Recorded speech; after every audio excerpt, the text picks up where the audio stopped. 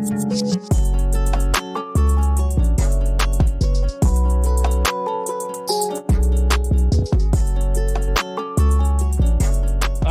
welcome back to episode 11. We have a special guest in today. I've been looking forward to this episode, this podcast. So, I want everybody to welcome in Gill. Thank you for coming in. And I can't wait to, there's so much to talk about. Agreed. When it comes to culture, when it comes to, just like disability in general and the things that can be changed and just so much to go into. So, it's one. Introduce yourself to the audience that might not be aware of, who you are. Let's give a quick intro. Well, thanks for having me. Yeah. I'm excited to be here with some modern brown men. Yeah. I like saying that too. Yes, sir. Love that.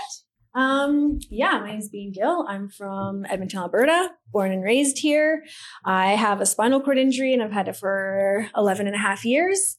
And since from that became an advocate. And then also started my own business. It's called REU Paralysis Recovery Center. Yep. It's a nonprofit where we help people with neurologic conditions retrain their nervous system. And that came through like my journey of recovery after being paralyzed. And then along with all that came all the cultural stuff too. And so I'm also a keynote speaker. And I also have a TV show called Push. It's on CBC and CBC Gem. Through what was a big tragedy. Yeah. A lot of good has come from it. It still really sucks. Don't get me wrong here. It still really sucks. But I'm glad that I have the opportunity and like platform to change the stigma of people with disabilities, and especially in our culture, just to like talk about it and like remove some of that like taboo and like that awkwardness that I feel from a lot of upper people. Yeah, no, I agree, man. Like for me personally, like I get inspired by your story because thing is, like, for me, I have that ability to walk around and everything. I have that. But when I look at you, I'm like, you took and, like it was a tragic thing that happened, but rather you harping on it over a period of time, but obviously it took a process. But the fact that you took this opportunity, be like, you know what? Okay, I'm here. But how do I use this as a platform to help others? How do I grow from this? Not like as individually, but collectively as a community, that people that are going through the same struggles. I know I've been there alone at nighttime or throughout the days where I had those dark days. I know what it feels like. Yeah. And for me, I have a profound respect for you that Thank you. I could never be in your shoes, be like, yeah, I can do it. Like I struggle on a day-to-day sometimes just to find motivation, No, it's true. Like on a daily, a lot of the times, like we take things for granted. Yeah. The basic things, our mobility, a way for me to hold him and Mike, for me to speak. All these things are basic things that can be taken just like that. It definitely can. And I have the gratitude towards where I'm capable of doing these things and I want to do something with it, and I'm just empowered by everything you have done, opening your clinic and Thanks, your show you have this community in Edmonton too now where it's like your own little army. That's right. Watch your toes. Really peeps are moving out. Hey, you guys really are. And it's empowering. It's so empowering. I saw you. I was just watching your podcast. I saw your clip. I was like, last couple of days, that's all I've been on YouTube. And one of the things I saw, you won a passion contest. And I'm like, no way. I'm the current reigning Miss Wheelchair Canada. Hey, let's go. Got my crown at home. I was like, oh my days. I'm like, this person really are just doing everything they want.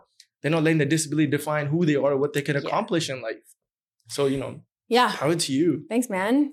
I just want to comment on something you said, that you said you wouldn't be able to do what I've done. And a lot of people say that to me, and I want to challenge that because I think you would. Yeah. Right? I had no idea that this was my future. I had no idea. When I was paralyzed, like one of my first thoughts was, who the hell's going to date the girl in the wheelchair? Yeah. Who's going to date me now? Nope. I was freshly single, just left my ex-husband 3 months before, right? And like now I'm paralyzed. And I had no idea what was going to be coming for my future, what it would look like if I had a future. Suicide came many, many times into my head, right? Because it's just like, you just think, I don't think I could do it. Yeah. Right. But like, we all have that will to live. And I think, I had to really dig deep to find mine. And it was just that attitude of like, gratitude. Exactly. Yeah. Right? I was in a deep, dark depression. I fell really hard, really deep. And it wasn't until I met a girl who was a quadriplegic who said, I'd be happy if I could move a fucking finger. In that instant, I was in my head, I was like, Bean, you're not allowed to feel sorry for yourself anymore. Yeah. Right? I automatically went from being sad about what I lost to being grateful for what I have. Yep. And since that day, I've never taken anything for granted. And gratitude has become such a big part of my daily routine, part of my mental health process. And like, just what you said, like, I love it when people hear my story and see me and realize that they have it good. Yeah. And that they should really be living their lives because so many of us are existing. Yeah. Too many people. Yeah. No, it's just inspiring, period. Regardless of who you are, whether, disabled or just stuck in life, just to see a story, it makes you want to go out there and pursue whatever you want. Yeah. Because opportunities are endless. I try to, I tell people, I'm like, don't put yourself in a bubble. Try it. Yep. No matter what it is, even if you fail at it, it's not a failure. You learn something through that process. Yeah. It might not be the end goal you're expecting, but guess what? That little process, you learn a couple of things about yourself. Like, okay, damn, So, yeah. But one thing that we do want to touch upon is the culture, like kind of perception. Sure. Around disability. Because when it comes to like, disability comes different shapes and forms. Of course. It could be someone, with vision or mobility in general. Mm-hmm. And the stigma that we have in our community is so, we don't acknowledge it at all. Yeah. Like even what I mean by that is, let's take, I don't know, one of the things is easy accessibility or what that even means. Mm-hmm. If you bring that up to any person in our culture that's older than us, the older generation, they'll be like, "Kato chahida." Yeah. That'd be the response. Yeah. Be like, he's like, "Oh, ekadaya." That's what their response is. Mm-hmm. And it is such a shallow response. Yes. And you're like, how do you know that? Yeah. How do you know that one person that sees that accessibility for that person, whatever it may be, is not going to put a smile on their face and want them to come back and bring other people along with them? They're like, hey, that place has this. Let's go there. Yeah. So what are some like the struggles you've seen through your journey with like the mixture of the culture and how everything has kind of, taken place? Good question. I know there's so much to unravel. Yeah. Yeah. So the first thing I want to address is like that notion of like, it's only 1 or 2 people. Exactly. Right. Yeah. But it's not. 1 in 5 Canadians has a disability. Yeah. And if we think of the Indian population alone, it's over 1 billion people. Yeah. A lot of those people have disabilities. It's just we don't see them. Yep. Right? We don't see them at the Gurdwara. We don't see them at weddings. We don't see them at parties. We don't see them at family functions. So that's why we think it's only 1 or 2 people. Yeah. But it's not. It's a lot more. We just don't see them. Right? So like, and the reason we don't see people is because the stigma in our culture is that it's shameful. It is. You bring shame upon your family. Like, oh, you're not perfect. Right? You don't have this perfect family, so you must be hidden. And I have a few like operative friends who have disabilities who were born with it. They have cerebral palsy. And I'm like, okay, tell me like what this was like. Cause I was 30 years old when I was paralyzed, right? Yep. It's a big difference. And like, what was it like growing up? Did your parents take you places? Did they keep you at home? Like, what was it? And the people who are outgoing and whatever, they're like, no, my parents took us everywhere. They never let me feel like I had a disability. Yeah. And then the ones who, their parents never took them anywhere. They never told them they had worth, right? They constantly made them feel like a burden. Yep. Whether it was said explicitly or not, that's what happens. But it's just like, I didn't want this. I did not ask for this, right? So now why all of a sudden you're going to look down at me because of this? I don't think so. And in the beginning of when I was first paralyzed, like I had no self-confidence. I couldn't even make eye contact with anybody, right? And like, so when people would stare at me, like it would destroy me. My mom would have to like yell at people. What? You never seen a girl in a wheelchair before? Right? At Superstore. I remember it very clearly. It was an Apna man and his wife, and they were just staring at me getting in the car. And it's just like, and the reason they're staring is because they're curious.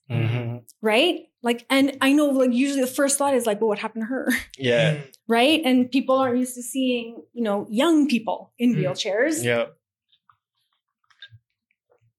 So it's hard to like, go through that when you're in that fragile mental state, right? Now I openly take the time. I will go up to them and be like, "Sat Sri Akal, uncle. What's up? What the hell you looking at me?" Yeah. Like, just I can see it on your face. You're not hiding it very well. What do you want? Right? And now I just don't give a shit. Now I'm just going to talk to them and tell them that, like, this is what happened to me. I had a virus that attacked my spinal cord, right? Within 10 minutes, I was paralyzed. Wow. And like, you know, I guess I didn't say how I was paralyzed. So I was in Vegas. And it's a rare case, right? Yeah. And I basically had like really excruciating pain in my low back. Lasted a couple of minutes, and then I couldn't move my right leg.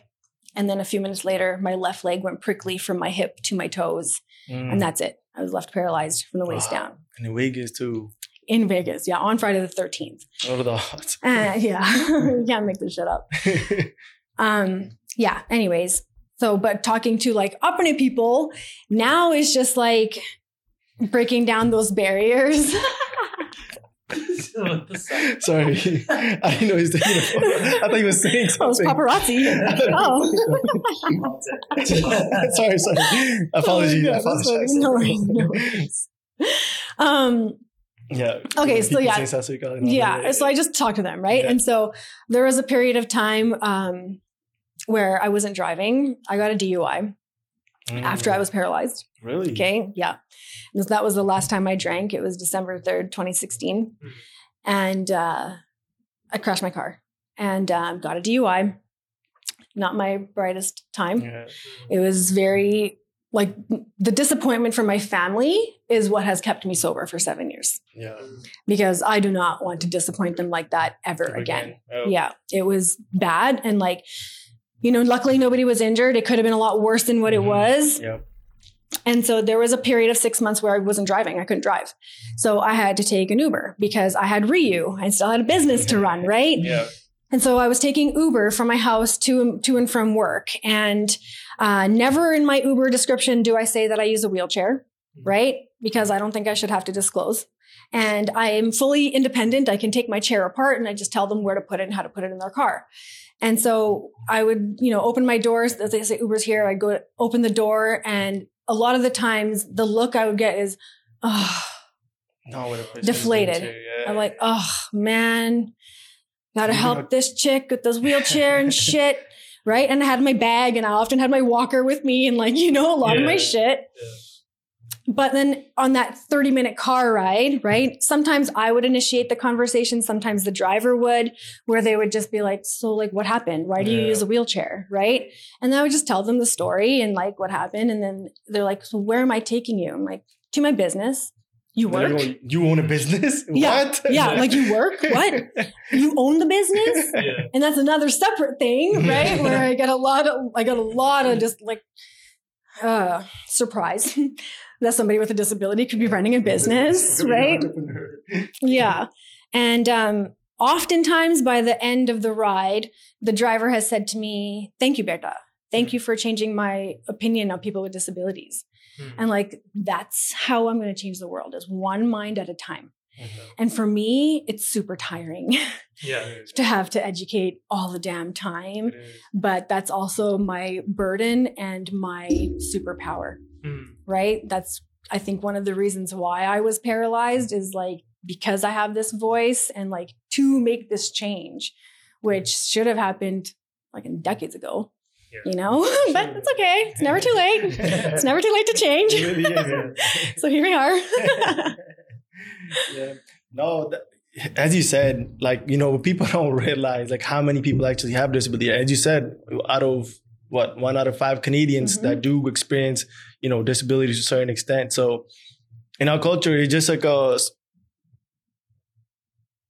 idea that doesn't exist almost. Yeah. But like, people can't get disabled. And as you said, even if they do, be like, it's like something to be frowned upon. Be like, nahi sharm aunदी है, tenu baahar nahi leke ja sakde. This that log ki sochenge. And you have to slowly change that idea of like, log ki nahi sochenge. It's like, ਆਪਾਂ ਲੋਕੀ ਨੂੰ ਕਿਵੇਂ ਉਹਨਾਂ ਨੂੰ encourage ਕਰ ਸਕਦੇ ਆ to think outside of the box, to normalize this. Yes, it's exactly. normal. Exactly. At the end of the day, no matter what it is, like I wear glasses that could be considered as a disability. It is. Right? Yeah. It is. Well, essentially it is. So at the end of the day, why don't we look down on them? Like, man, he has Anka on. Like, he look like an idiot. Yeah. It's true though. No, for right? real. But we pick and choose. It's like, that's not how it works. We should embrace whatever, no matter what everybody has, and put it forward. One of the stories, I owned a Pizza 73 before, and one of the owners, her daughter, her name was Mina. Same thing. She was paralyzed. I didn't get a fully like understanding of like what happened, or it was just like a brief. I just saw her, and then my heart went out to her, and I'm just like, man, like that's like what she's going through. I will never know what she's going through, and it just broke my heart to see like people do cast judgment in our culture. Yeah. They don't like wearing a suit and being on a wheelchair or like holding crutches or whatever it is. People like, no, like Jalous. It's like, what are we doing? Yeah. Are we trying to progress as a community or take it back to God knows when? Right? Yeah. So yeah, no, it's just I get caught off guard by culture, how insensitive they are. Yeah. They're very insensitive when it comes to certain, like even for me, like I sometimes, like even when it comes to yourself, like I don't want to say anything that almost feels like, no shit, why did I say that? Like, does that feel like it made you feel bad? Do you like, how do you cope with that? Because like, for me, it's like, I gotta say a certain thing, like I gotta pick a certain thing. I can see it on your that face. doesn't offend you, right? Right? Yeah. There's certain things I don't want to offend you, but like, oh, how do I say this? How do I phrase this? Yeah. Do you think we need to have these talk more, whether like, it's okay, you don't know, but we can have this conversation? Yeah, 100%. 100%. Like, that's why I always say, like, I'm not going to get offended. If you say the wrong thing, I'll just correct you. Yeah, exactly. Right? And if you have questions, like, I'm the person to ask. Yeah. Right? Because I'm not going to berate you. I'm not going to make you feel bad. I want people to ask these questions. Yeah. I love that people want to be inclusive. Right? And so, like, instead of just being worried about saying the wrong thing or being offensive, right? You can just say, and this is what most people say to me is, I don't know if I'm just being offensive, but I'm just going to say this. And then they say it, right? And then it's just like, well, no, it's not offensive, right? And like, but like I said, I'll just fix it. Like some people will say, wheelchair bound, right? But it's like, that's a really negative term. Wheelchair user is more appropriate. It's functional, and that's what I am. Because I don't have a seatbelt. There's nothing binding me to my wheelchair. Yeah. But if I didn't have my wheelchair, I would be bed bound. Right? Yep. So like thinking about the words we use, we often also use like the medical model of disability, which is feel sorry for them. They need pity. Right? And like then there's that hierarchy. Yeah. But we don't want that. The last thing we want is your fucking pity. And that's what people don't realize is like they do small things that it makes it like, oh, they need a handout. That's one of the things. It's like, oh no, like they try to baby them, but like, no. Just be forgiving, understanding what they're going through. Have a conversation with them. Yeah. Go from there. Don't think like they're lesser of you. Like, oh no, you gotta do a certain thing. And I have, grown to have conversation. Whether it's like, hey, I don't like, just don't come off as arrogant. Have a conversation, be like, hey, I don't want to disrespect you, but this is like, how can I, better the way I say certain thing or how I approach a person a certain way. So I think that's the conversation we need to have more than rather just stare at them corner eyes wherever they go in the corners at the weddings. Be like, I'm like, who cares? Who cares? Well, it's like that, it's that notion of we are both hyper visible and invisible at the same time. Yeah. Right. And I can see when people are staring at me and it's like, hi, my legs don't work, but my eyes do. I can see you.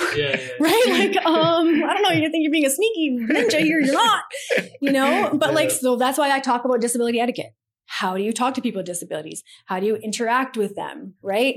And, like the simplest things is make eye contact. See them. That's true. Look at them. But just by you looking at them, you're giving them permission to take up space. Yeah. And the three basic things that every human wants is to be seen, to be heard, and to be loved. Yeah, exactly. So if we can provide somebody just that to be seen by just making eye contact with them and then maybe cracking a smile, right? That's 3 seconds out of your day. To that person, they're like, oh, wow, they saw me. Yeah, they acknowledge. Right? Like, what? And like, that's step one. That's it. And you don't have to go talk to them. And I really want to make clear here that I'm not saying gawk and I'm not saying stare. Yeah. Look at them. Yeah. See them as a human. Because that's what they are. Yeah. Right? Difference, yeah. Yeah. And that's the easiest way, I think, to like start that is just look at people. That's true. Yeah. But don't stop pretending like they're not there, because they are. I agree. And then, well, we kind of touched about how you talked about, just trying to educate like people within our own culture, right? About disability, how to respect them, how to interact with them.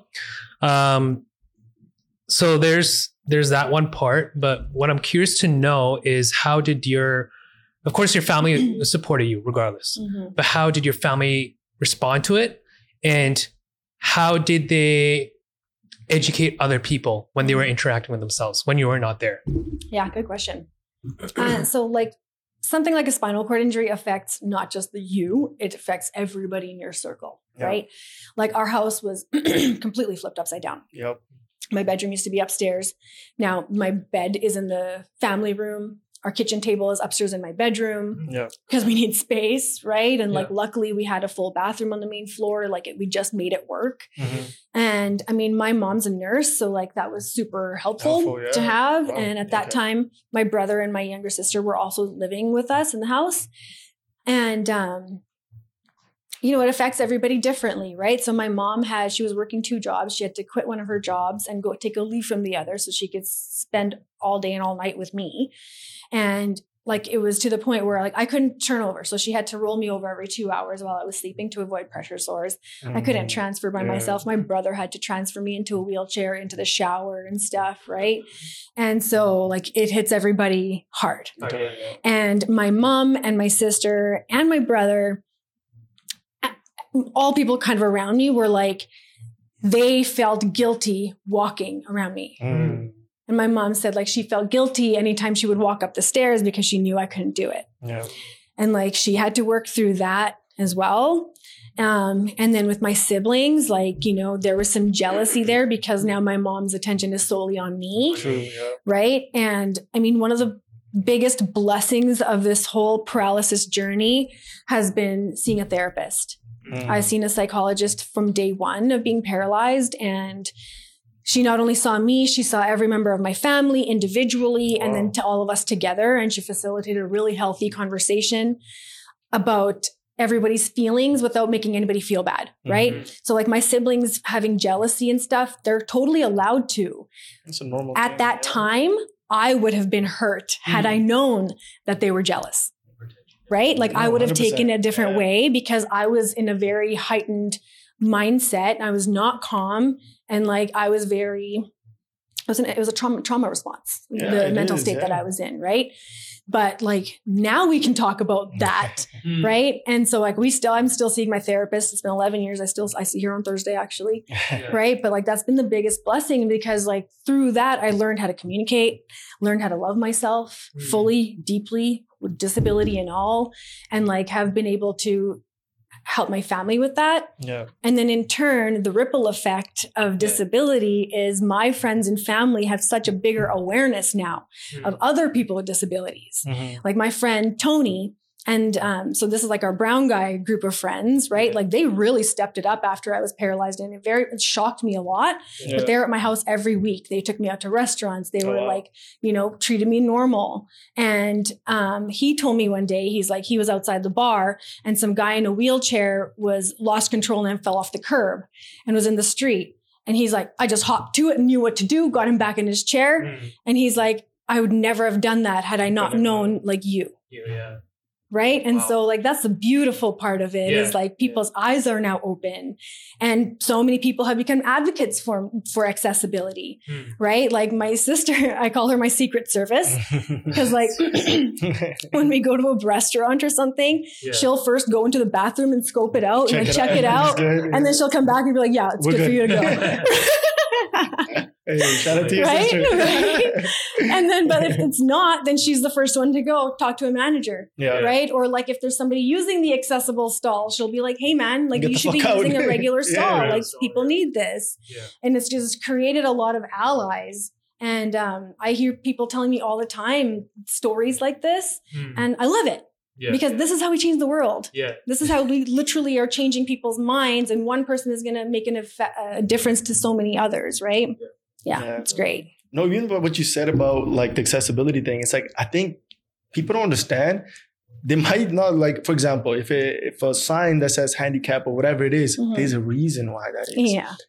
We like even like I've been, I'm no saint. I have, I've done it myself where like you think I'll just park here for a couple minutes and I'll leave.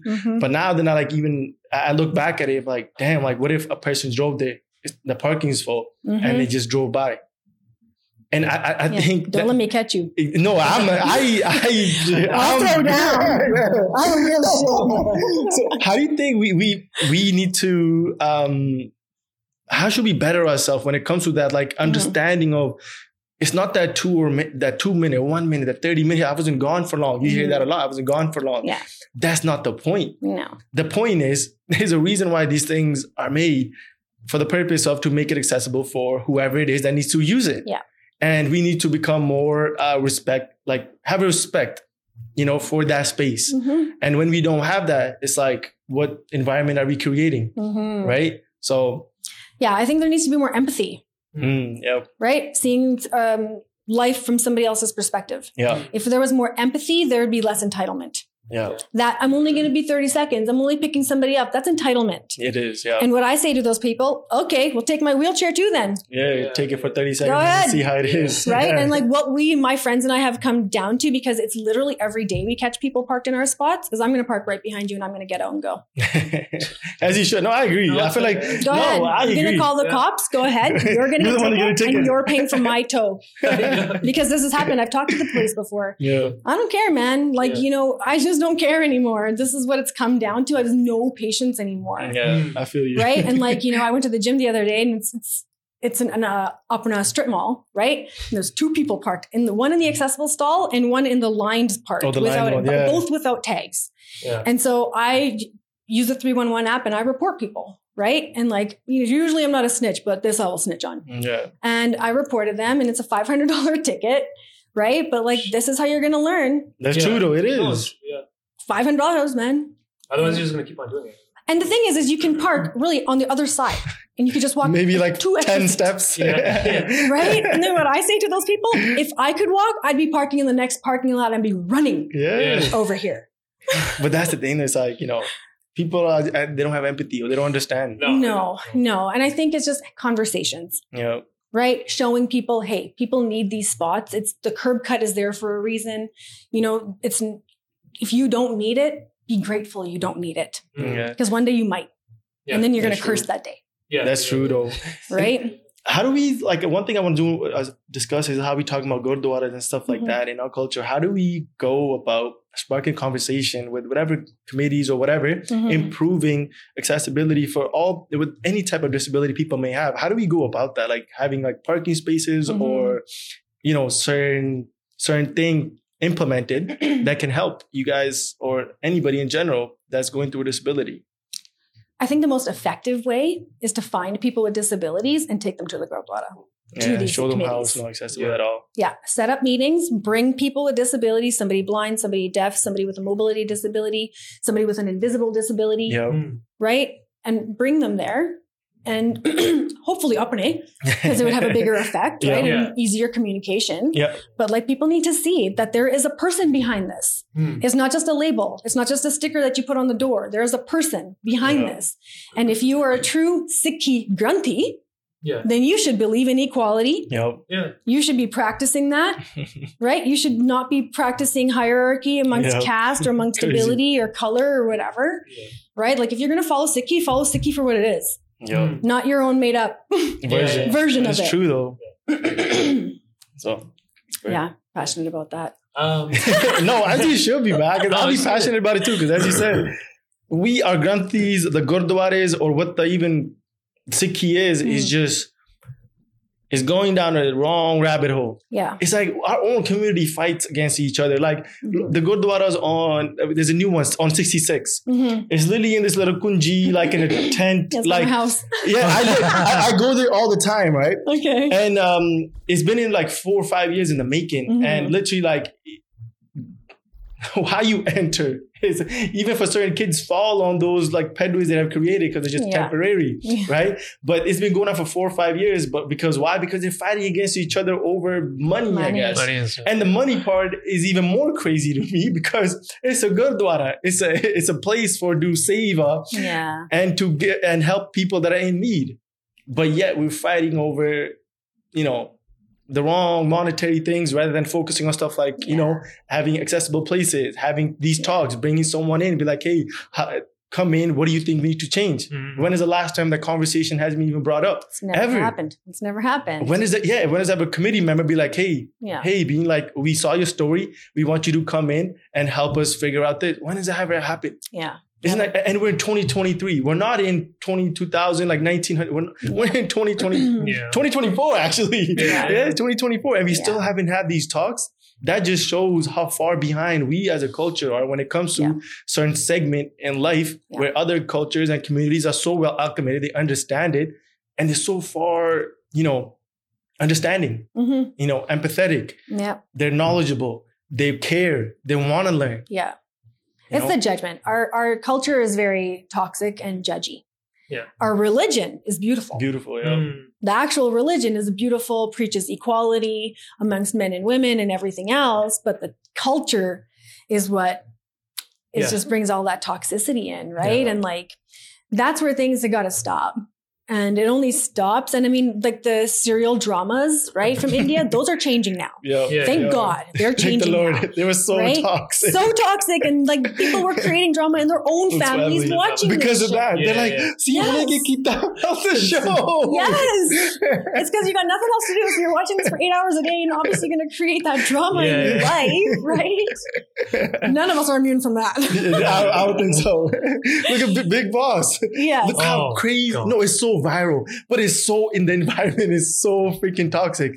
I know a cousin that just watch it for hours. I'm like, how? No. Why? What's the reason? Like the whole culture's got to change. And the only way it will is like by people wanting to change. If people don't want to change, they're not going to. Yeah. Period. I think though, if we do have any issues within our culture, it can't be changed by one person. Just because, like, if you go to Bubba, Bubba's not gonna give a shit, right? He's just gonna brush it off. He's like,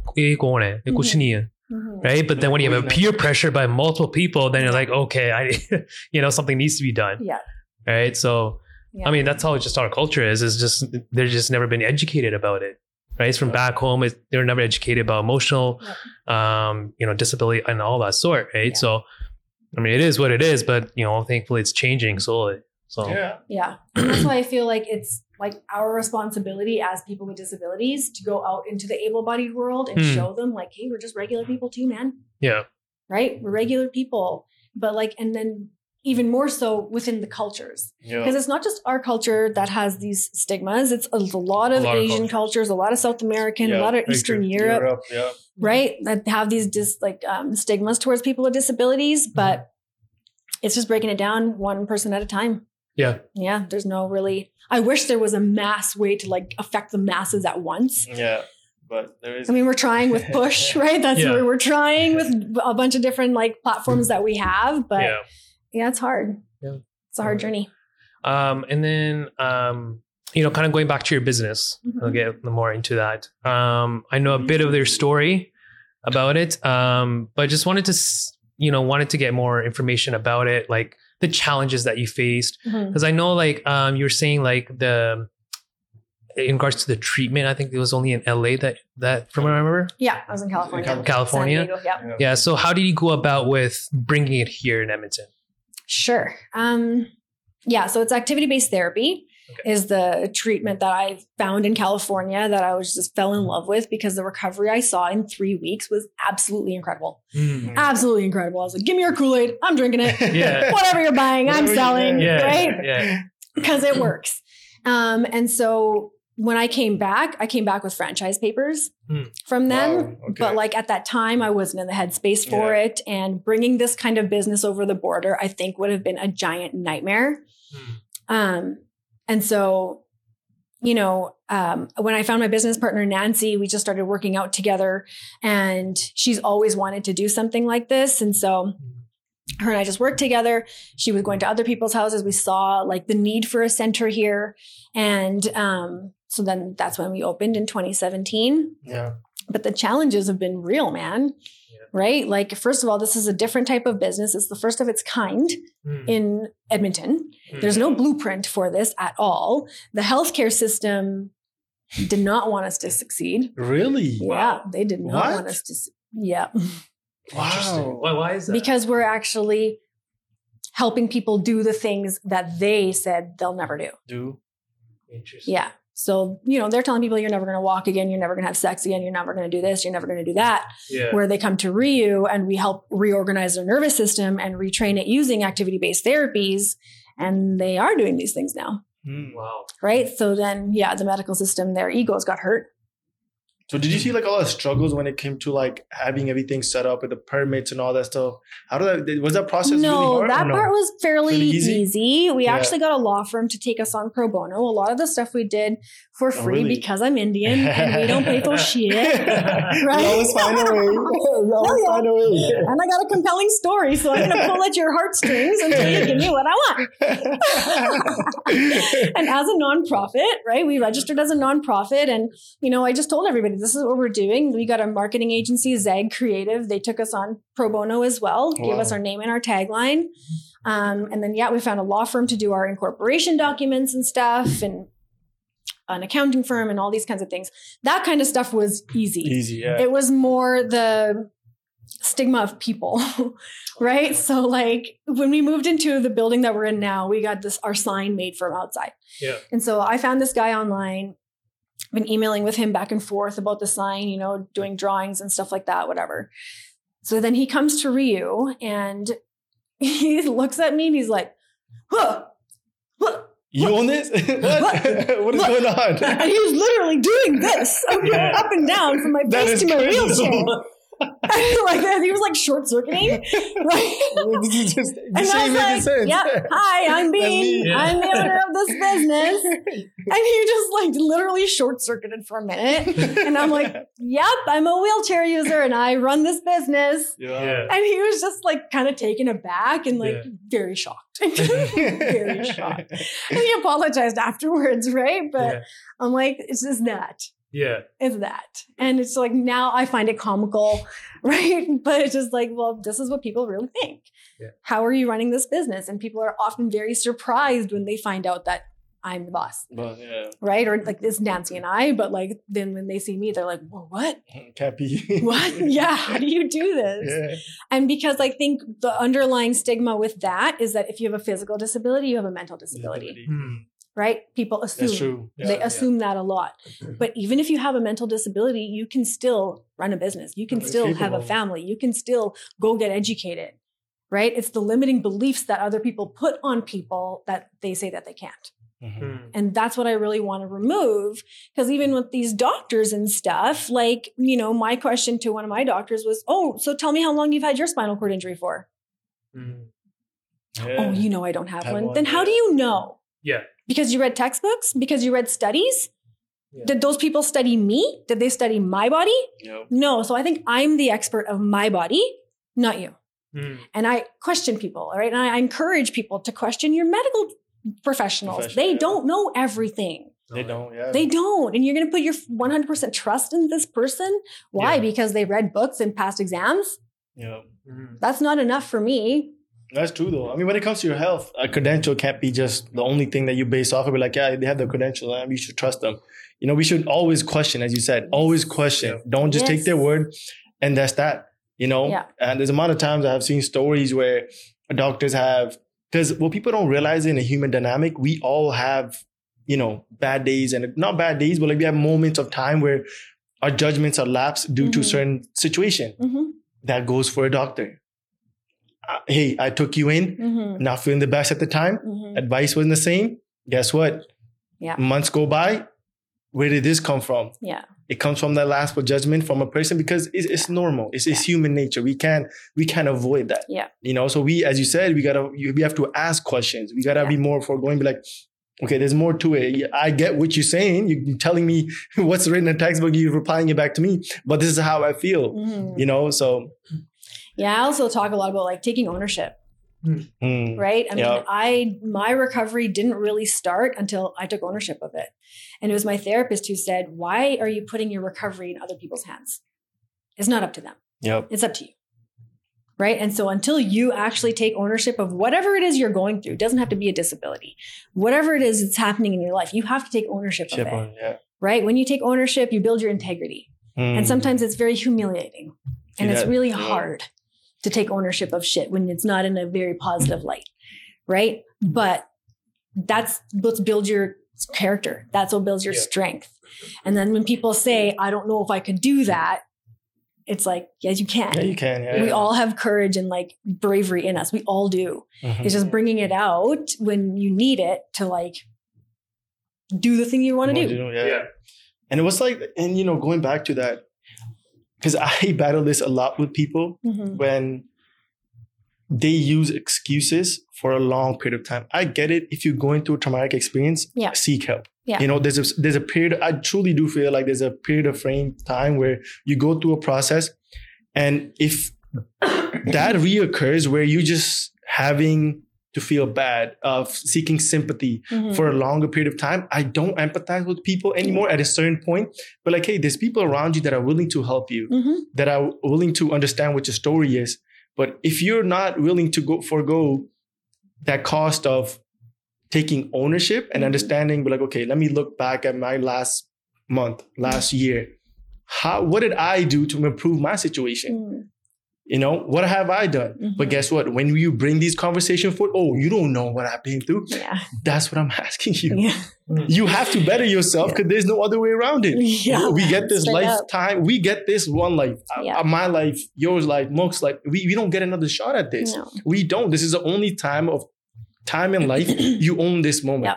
This moment on your time is you own it. Yeah. You're improving with the rent, with the clinic, with your TV show. You're owning this moment and using it to the full enjoyment and helping other people and taking initiative. That's all it is. But as you know, because we have such a negative and I want to say like a weak mentality these days, we're not able to have these conversations.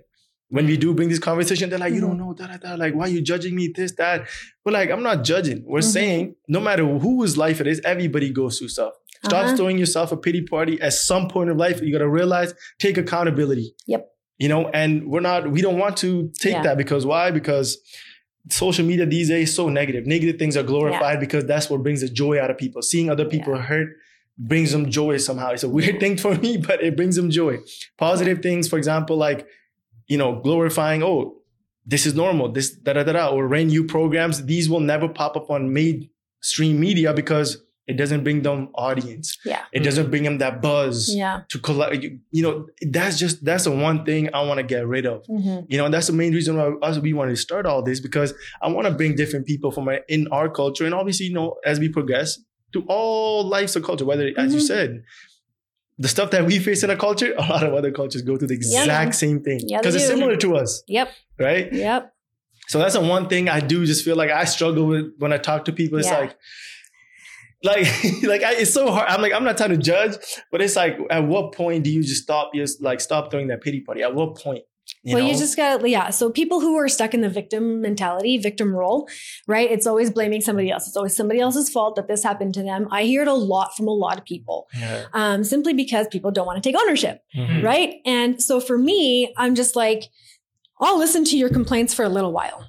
But if I don't see you taking any action, I'm not going to listen to your complaints anymore. And I'm going to tell you, I'm done listening to them, right? Simply because I myself have done all of this work. I'm doing it still. Yep. So if I can do it, you can do it too. Well. Yeah. And it might have a different effect when it comes from me because people see me, right? Yeah. But like, I don't take any bullshit anymore. These are all excuses. They're all excuses. All of us living in Canada, I mean, of course, this is a big generalization, right? Not all. The majority of people living here have privilege. We do. We have lots of privilege. And there's so much privilege that we cause our own problems. Smallest thing, right? Like, I don't know. Like, I woke up wrong. I can't buy this or I can't do this. Yeah. I mean, even just a simple of notion like having back pain. Mm-hmm. Right. So somebody has back pain. And this is something, a conversation I have a lot. People will call me and be like, hey, I have like, my back really hurts. I'm able-bodied, whatever. Can you guys help me? Yeah, for sure. What are you doing for your core right now? Oh, absolutely nothing. What are you talking about? I don't have time for crunches. Yeah. Oh, okay. Well, did you know that our body works with opposing muscles, and by you supporting your core, and that just means even just engaging it right now while you're talking to me is supporting your back muscles. Yep. So if you're going to come to me, I'm going to charge you $80 to tell you to do planks. Yeah. Oh, you can come. I'll do it. Come. I'll make money. No problem. I'm going to make you do planks. Yeah. Right? And like, you have to take ownership of it. You can't go and asking somebody else to help you and to fix all your problems. Yeah. So to these people, I give them a little time, right? And so also for myself, if I have a pity party, which I'm allowed to have, right? There's rules. I set a timer for 2 hours. It's no longer than 2 hours. Yeah. Okay. In that 2 hours, I can cry, kick, scream, eat chocolate, eat ice cream, punch things, whatever I want to do for those 2 hours. As soon as that alarm goes off, wipe your tears away, wash your face, and get back to life. Because at the end of the day, this is here, right? My disability is here. I wish it would go away. I wish I had that magic wand, but I don't. So am I going to stop it from letting me live my life? No, you were right. We get one shot at life. This is one meat sack we get, right? So if we don't take care of this, like, what's going to happen? Yeah. Right? And if you're not living right now, if you are just existing day to day, then what kind of life are you having? Right? Before you know it, you're going to be 80 years old. And then what? Time flies, man. It flies. And so if we are not being intentional and mindful and aware of what we're spending our energy on and what we're doing, you're in a rat race. You really are. Yeah. Right? And you're not living anymore. Now you're just existing. And now you're just going to be jealous and envious of the people who are. That's true. And then you get trapped in that negative cycle. Right? So for myself, I unfollowed all mainstream media. I had to unfollow everything. Anybody that triggers me in any way, I either like mute or unfollow. Right? Because if they're like a friend or a client or something, I don't want to unfollow them. So I just mute their posts, right? No, it's fair. You do you. Yeah. I'll support you kind of, but I don't want to see it. Yeah. Right? And that helps me with my mental health because I have to stay positive for the people who need me to be positive. Yeah. And one of the best ways of doing that is being in control of what I'm consuming through my eyes and my ears. Yeah. Right? I still love true crime. I listen to a lot of true crime podcasts. Right? But then also like angel ones and also like personal development to like balance it out. Yeah, right? No, it's true. That's key. I mean, I mean, you built that mental fortitude to get you to this point that you are today, And one thing I want to touch on is just like your, some of the achievements. What are like some of your proudest moments that you look back, be like, oh, like we came a long way, like individually and even professionally. Because, sometimes you do take a seat back, but like, man, like, what am I really like proud of myself for doing this? Because I think we do need to have that talk with ourselves sometimes, be like, man, I really did that. And there's nothing wrong with it. Yeah. Yeah. We don't praise ourselves very often. We don't. That's a good question. I think one of the biggest achievements was like presenting an award at the Junos. I presented Album of the Year. Yeah, this past March. Oh, wow. And like was hanging out with AP Dillon. Backstage. And I guess I'm like texting my cousins. I was like, AP Dillon's here, but I don't know which one he is. There's a bunch of brown guys. My cousin's wife sends me pictures. I was like, okay. Then he started singing. I know who he is. Yeah, that was a very wild experience. And even when I was on stage, like waiting to go live in my head, I'm like, what the fuck am I doing here? How the hell am I here? Right? Like you just don't think like a brown girl from Millwoods, right? Like grew up to be on this stage in front of this many people. Like people behind me were chanting my name. I was like, it was wild. I'm getting goosebumps right now. I know. I was already saying, like, I'm getting goosebumps. And I'm backstage with all these like big name celebrities. And I'm like, oh my God, what am I doing here? Somebody's going to find out. Right? So I was like, oh God. So I took the opportunity. I introduced myself to all of those celebrities because I'm like, what the hell? Whatever chance am I going to get, right? Yeah, that's been one. That was a huge one. Okay. Obviously the TV show, right? Like, man, to get your own TV show is Huge. That's it. Huge. That's crazy. more than huge. And yeah, That's a dream. it's been wild. Yeah. It's been really fun. It's been very eye-opening. Yeah, and I just hope it continues forever because I just don't want it to stop. I Don't love worry, it so CBC much. has to. Where's the broadcast usually? CBC. CBC? CBC and CBC Okay. Gem. Don't worry, we'll tag them. Yeah. We'll have a whole army Yeah. attack them. If it's not renewed, we're on your ass. It needs to be Awesome. renewed for season 3. So, Yeah, man. And then, I mean, you know, some of the awards, like Top 40 was always on my bucket list.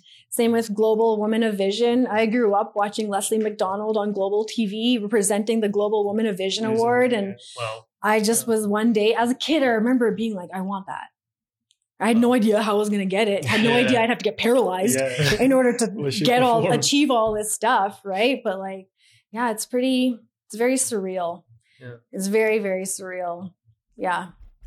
Crazy journey, huh? Yeah, man. You're It looking back really at it, is. like you went, as you said, you went through a stage where like perfectly fine one day. Mhm. Life turned upside down. Yeah. Went through a stage where like, as you said, that mentality, like, man, like, why me? Yeah. You know? Yeah. And that's a rightful response to have when you go through Yeah. that. Because when stuff does go sideways, you're like, why me? Like, and you know, one thing I do want to talk about, how did you take that? Like a lot of people, you know, I know a lot of people in my life, they've been through a lot of like, you know, great traumatic experiences, you know, and they tend to blame like, man, like, why me? Like God, like why me? Yeah. And then they blame, like, you know, sometimes they resent God. I have seen that in a Oh, lot yeah. of people. I did. Yeah. There was right. Yeah, See, I did there you too. go. Yeah, it's Mhm. like, you know, and how do you cope with that? Like, it's just like, how do you even go through that process of just like, as you said, therapy was one of the things that got you through it. Yeah, therapy's helped a lot. And I really dug deep into like the spiritual side. So I saw a few mediums. I've done a few like shamanic journeys, just to really get down to the like, why did this actually happen? Yeah. And in one of my shamanic journeys, the girl who like took me on this journey, it's in a meditative state, right? Mhm. And she drums to like your heartbeat. Heartbeat, So yeah. it's like, yeah, it's really cool. But she said, like, my guardian angel came. My guardian angel was with her, and his name's Michael, and he's huge. And he told her that they paralyzed me on purpose because I was going down the wrong path. And so my BG, my dad's mom, her and I look alike. Okay. And she was not a very nice person. Okay. She did black magic. She did a lot of terrible things to people. So when she was 30 years old, she did something that set her on the path that she was on. I was 30 years old and going down a very bad path. And had I not been paralyzed, I would have overdosed and died that year, for sure. Wow. For sure. That's crazy. And so, yeah. And then when she was telling me this after, like, I just couldn't stop crying because I was just like, man, like, really, you had to paralyze me. You could have done something else. Could have been Yeah. something lighter or whatever. Yeah. But like, they did it on purpose because I was meant for more. And I was wasting my life. And it's hard for me to like talk about this, right? Oh, take your time. Like, But, like- turn me up. Like, just listen to the story because it's Yeah. so powerful. It is. Like, you know, Yeah, man. It's like, and then there's that notion of like, before we become souls on earth, we choose our adversity. We choose the things we go through in life because we have lessons that still need to be learned. yeah, So I chose this. yeah. And so then I'm kind of like a little bit mad at myself. Right? Why'd you choose this? Yeah, Like, like what this. the fuck? Like, at least let me piss normally. God. Right? Yeah. You know, like, come on. But at the end of it, like, I know why. Yeah. Because it had to be something this drastic. Otherwise, I wouldn't have learned these lessons. You know? And then like you think of like the spiritual side of like who you are and on the spirit realm. Right. And like by talking to mediums, I've been told like I'm a big presence in the spirit realm. Yeah. And like, you know, I've talked to my ancestors a lot. I talk to them a lot because one of the mediums told me they're with you. Thousands of them are literally right beside you. And I can Wow. always feel my papaji Some and my presence. bebe. Always. It's wild. And so like, you know, she told me, she's like, talk to them like as if you're talking to your grandparents. So every day I have a ritual where I turn my rock lamp on and I say, hey, ancestors, thanks so much for loving me, guiding me, protecting me. Thank you for bringing our family together. Thank you for protecting our family. Today I had an appointment at the Cross Cancer Institute, not cancer, but just that's where my appointment was. And it was just like, weird, right? It's a weird building, like weird energies. And I'm very like, I feel things a lot. Yeah. And when I went in there, I just felt like heavy. And so I went back outside and I was like, ancestors, I'm going to need you right now, right? Come with me, please. Come protect me and to protect my energy as we go in here. And as I went in, I felt warm, so it's just crazy like, though. Crazy. Like a lot of people won't even understand what that means. They're like, no, the person's talking about some crazy talk. But what's crazy? But that's what I'm saying. What is crazy? Like being spiritually in tone with what's like spiritually, that journey, people don't understand really what that means and truly be taking that journey by yourself. What does that mean? It can be taken in different shape or forms, but 9 out of 10 times, people don't even choose to get in tune with that spiritual journey of theirs. Yeah. And I think people lose out on, as you said, the true potential when they lose out on that. Yeah, because it's scary. Yeah. It's scary. This is not an easy thing to go through. And then for somebody to hear somebody say like they paralyzed you on purpose, it was really hard for me to like really understand that and process it, right? And you have to be open to it. You can't go into these kinds of situations closed, right? It's like seeing a psychic or a medium or whatever. If you go in there being like, this is a fake, you're a fraud, whatever, then you're not going to get anything out of it, right? But I believe in more.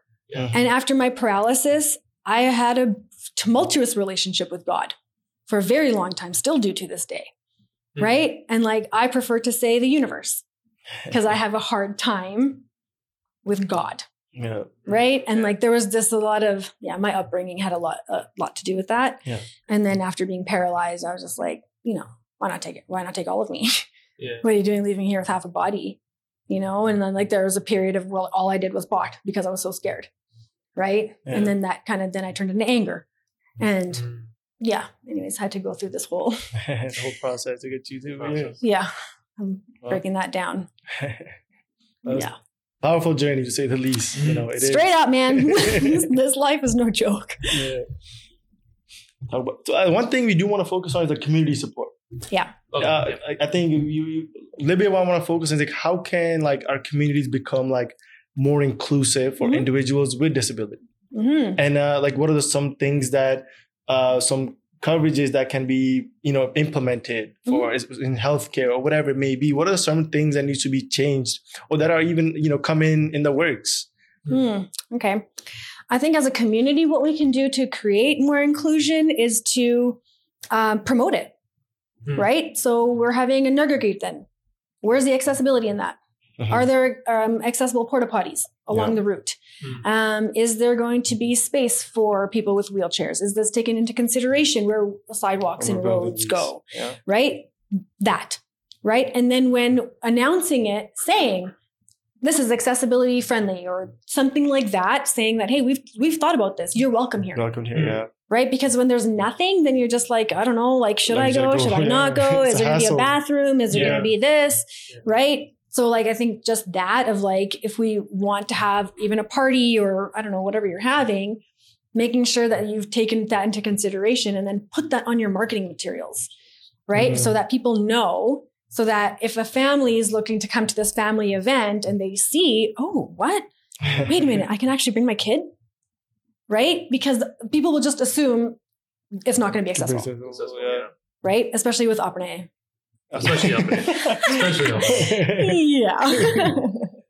Okay. So these are, and that's the thing. It's like, as we spoke about, like there's a lot of things we as, individuals can do on a day-to-day basis that can make a big difference, For sure. And small things like that, like not parking in a handicap like place where it says those, doing small thing, not blocking, as you said, the snow shovel thing. Yeah. Not blocking accessible with curve cuts where there's snow. Yeah.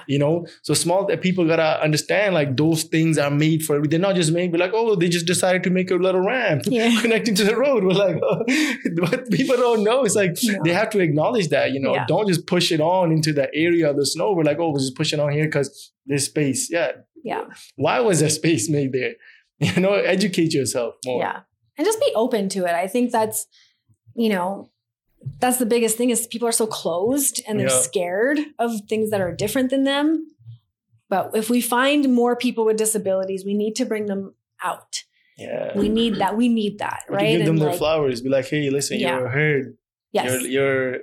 We acknowledge you. Yeah. You're not just a person that can be just, oh, man, you don't matter. Everybody matters. Yes. At the end of the day, no matter who it is, everybody matters. Yeah. So. Okay. And then, we'll kind of go back to the business part again. But like, curious to know if you have any upcoming projects for the business, like if there's any other sort of treatments that you're possibly working on. Second clinic, maybe something. Yeah, second clinic expanding or something. Not planning on expanding. Our goal is to have our freestanding state-of-the-art facility. Okay. Hopefully within the next 10 years. Okay. So that's our big goal. Yeah.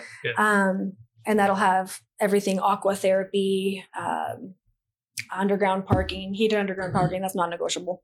What's happening? Heated concrete outside. That's happening too. And then on the same property, I would like to have a community of accessible townhomes to address the issue of accessible housing, because that's a huge issue in our community here. So that's kind of our big goals. Right now, like we're always doing a lot of R&D, research and development into what kind of therapies are out there around the world. Like right now we offer about, I think, 10 different types of therapies that like other organizations have created. So like NASA created the astronaut training, which is for the vestibular system, so inner ears. And so when the astronauts come back from space, their vestibular system is messed up, right? Because there's no gravity. And so while it is a padded table on a lazy Susan, and you lie on your side, your head in a certain position, and you spin. You spin at a certain speed, listening to certain music, with your eyes on a light, and there's different movements that you do that can retrain your vestibular system. So somebody along the way was like, let's try this with kids who have vestibular issues. And lo and behold, it works. Wow. So it's a weekend course that a lot of our trainers have taken. And now like we offer astronaut training. And then there's a lot of other therapies like that are around the world that people are doing. And because we're a private clinic, we're able to provide them. Yes. So we're having Zebrafish Neuro, which is a Pilates-based neuro rehab company. We're hosting them in March. They're coming to do a course. So we're always looking for new and exciting things. What's out there? What are people doing? Because technology is changing every second. I mean, in the neuro recovery world, that's happening too, right? And like with things like Neuralink and the epidural stimulators and stem cells and then activity-based therapy, like these are the ingredients to the cure for paralysis. Like we'll get there in our lifetime for sure. Oh yeah. It's coming. Right. And so our thought process is, well, let's get you strong enough now. Let's get that connection to your mind and your body and get your muscles working so that when that does come, because trust me, I'm signing up for it. Right. Yeah. Your body needs to be able to work, and you need to have muscles and the cardiac capacity and your respiratory capacity in order to walk and move and do all these things. Right. Yeah. I mean, one thing I do want to say is, like, as I said, what's the one message you want to give to people? Because you've been through, all types of emotions. You've been through the ups, and you've been literally been through everything that you could, think of, whether a person is disabled or not. What's the one message you want to give to people, whether they're on their, career path of becoming successful, we want to pursue entrepreneurship, or they're stuck in that little bubble where they get then taking the next step. When how like that switch gets turned on in your head. Yeah. What would you suggest to those people? Be like, how do you go about taking that step? Like, what would you say one of the underlining factor in your life that just kind of flip the switch? Be like, hey, this is it. In one word, himmat. Courage. Yep. Do it. Yep. Right? Like, if you're a perfectionist like I was, right? You want everything to be perfect. So you're not going to do it because it's not perfect. Right? And so what I had to learn is the 80-20 rule. If it's 80% done, send it. Yeah. Doesn't have to be 100%. Yep. Right. And so with Ryu, I was scared shitless, man. Yeah. Right. Like, I was like, first of all, I'm an X-ray tech and a makeup artist. I've never ran a business. I have no idea what the hell I'm doing. Right. Major imposter syndrome. And and if it wasn't for Nancy pushing me, she was like, we're doing this. And she's the one who's constantly like, no, we're going to do it. And I'm scared. Like, I don't know about this. But like, you just do it. Yeah. And what's the worst thing that's going to happen? You fail. Okay. And like you said before, you fail, you learn from it, and you keep going. Right? And so I think it's just having that courage to just do it. Right? Like put your insecurity aside, take a big breath, pull your gachi up, and do it. Good. No, straight up. It's true. Right? No, and like as you said, like, and you're not only a woman of color, coming from a culture that has so much stigma. Yeah. And with a disability, I feel like you as a person should be looked at as like an inspiration for everybody. I don't care. You're a woman, man, kid. I don't care who you are. If you can't seek inspiration by what you have done, I really encourage people to dig deep on what your real purpose in life is. Yes. If you don't seek that inspiration through what your journey is, man, you'll never find anything that's, speaks volume to you. I mean that wholeheartedly. Yeah. And, and thank you for everything you're doing for people with disability and the conversation you're sparking up, and even opening up the clinic in Edmonton, the first ever. So more power to you. Thank you for everything you're doing for our community as well. It's huge. And we need more of people like you to step up. Thank you. And just go for it. Really, just go for it. I just feel like being in service to others, right? Seva. And like, so I have a tumultuous relationship with our culture and our religion, right? And my brother's friend, a couple of years ago, he said to me, because he added me into this group chat where it was a lot of Sikhi talk, right? And I said in that group chat, I was like, hey guys, I'm really sorry. I don't think this is the group chat for me, right? I don't feel like I'm going to be a positive member of this thing. And so I like ducked out, right? I'm like, I'm going to leave. And I left the group chat. And a little while later, a couple months later, he messaged me and he's like, Bean, you said that you don't really, belong in this group and you don't do all these things. He's like, but I haven't met anybody who's practices Sikhi more than you. And I never thought of it that way until he said it. Yeah. And he's like, you do more seva than anybody. Yeah. And I was just like, oh my God, I do. I just say I'm in service to others. Right? Yeah. But that means seva. So be in service to others. Try to help as many people as you can. It's going to come back at you. If you're in this life to make money, you'll never make it. You'll never have enough. Because before I was paralyzed, that was my top priority, is make money. And I was making 6 figures, easy peasy, living the best life. And then paralyzed. And then my income got cut to $13,000 a year. Wow. And then it makes you really prioritize what's important. And now fun is at the top of my list. If I'm not having fun, what am I doing here? Right? The money will always come. It will always come and it will always go. That's the important thing to remember too. Right? And like, also just like changing your perspective on it and changing your thought process on wealth and what money is. Like, I deserve wealth. I'm going to be wealthy. I will have my own private plane. But what I think about is like, look how many people I've helped with nothing. How many people can I help with millions and billions? That's true. That's true. Right? Plus me flossing.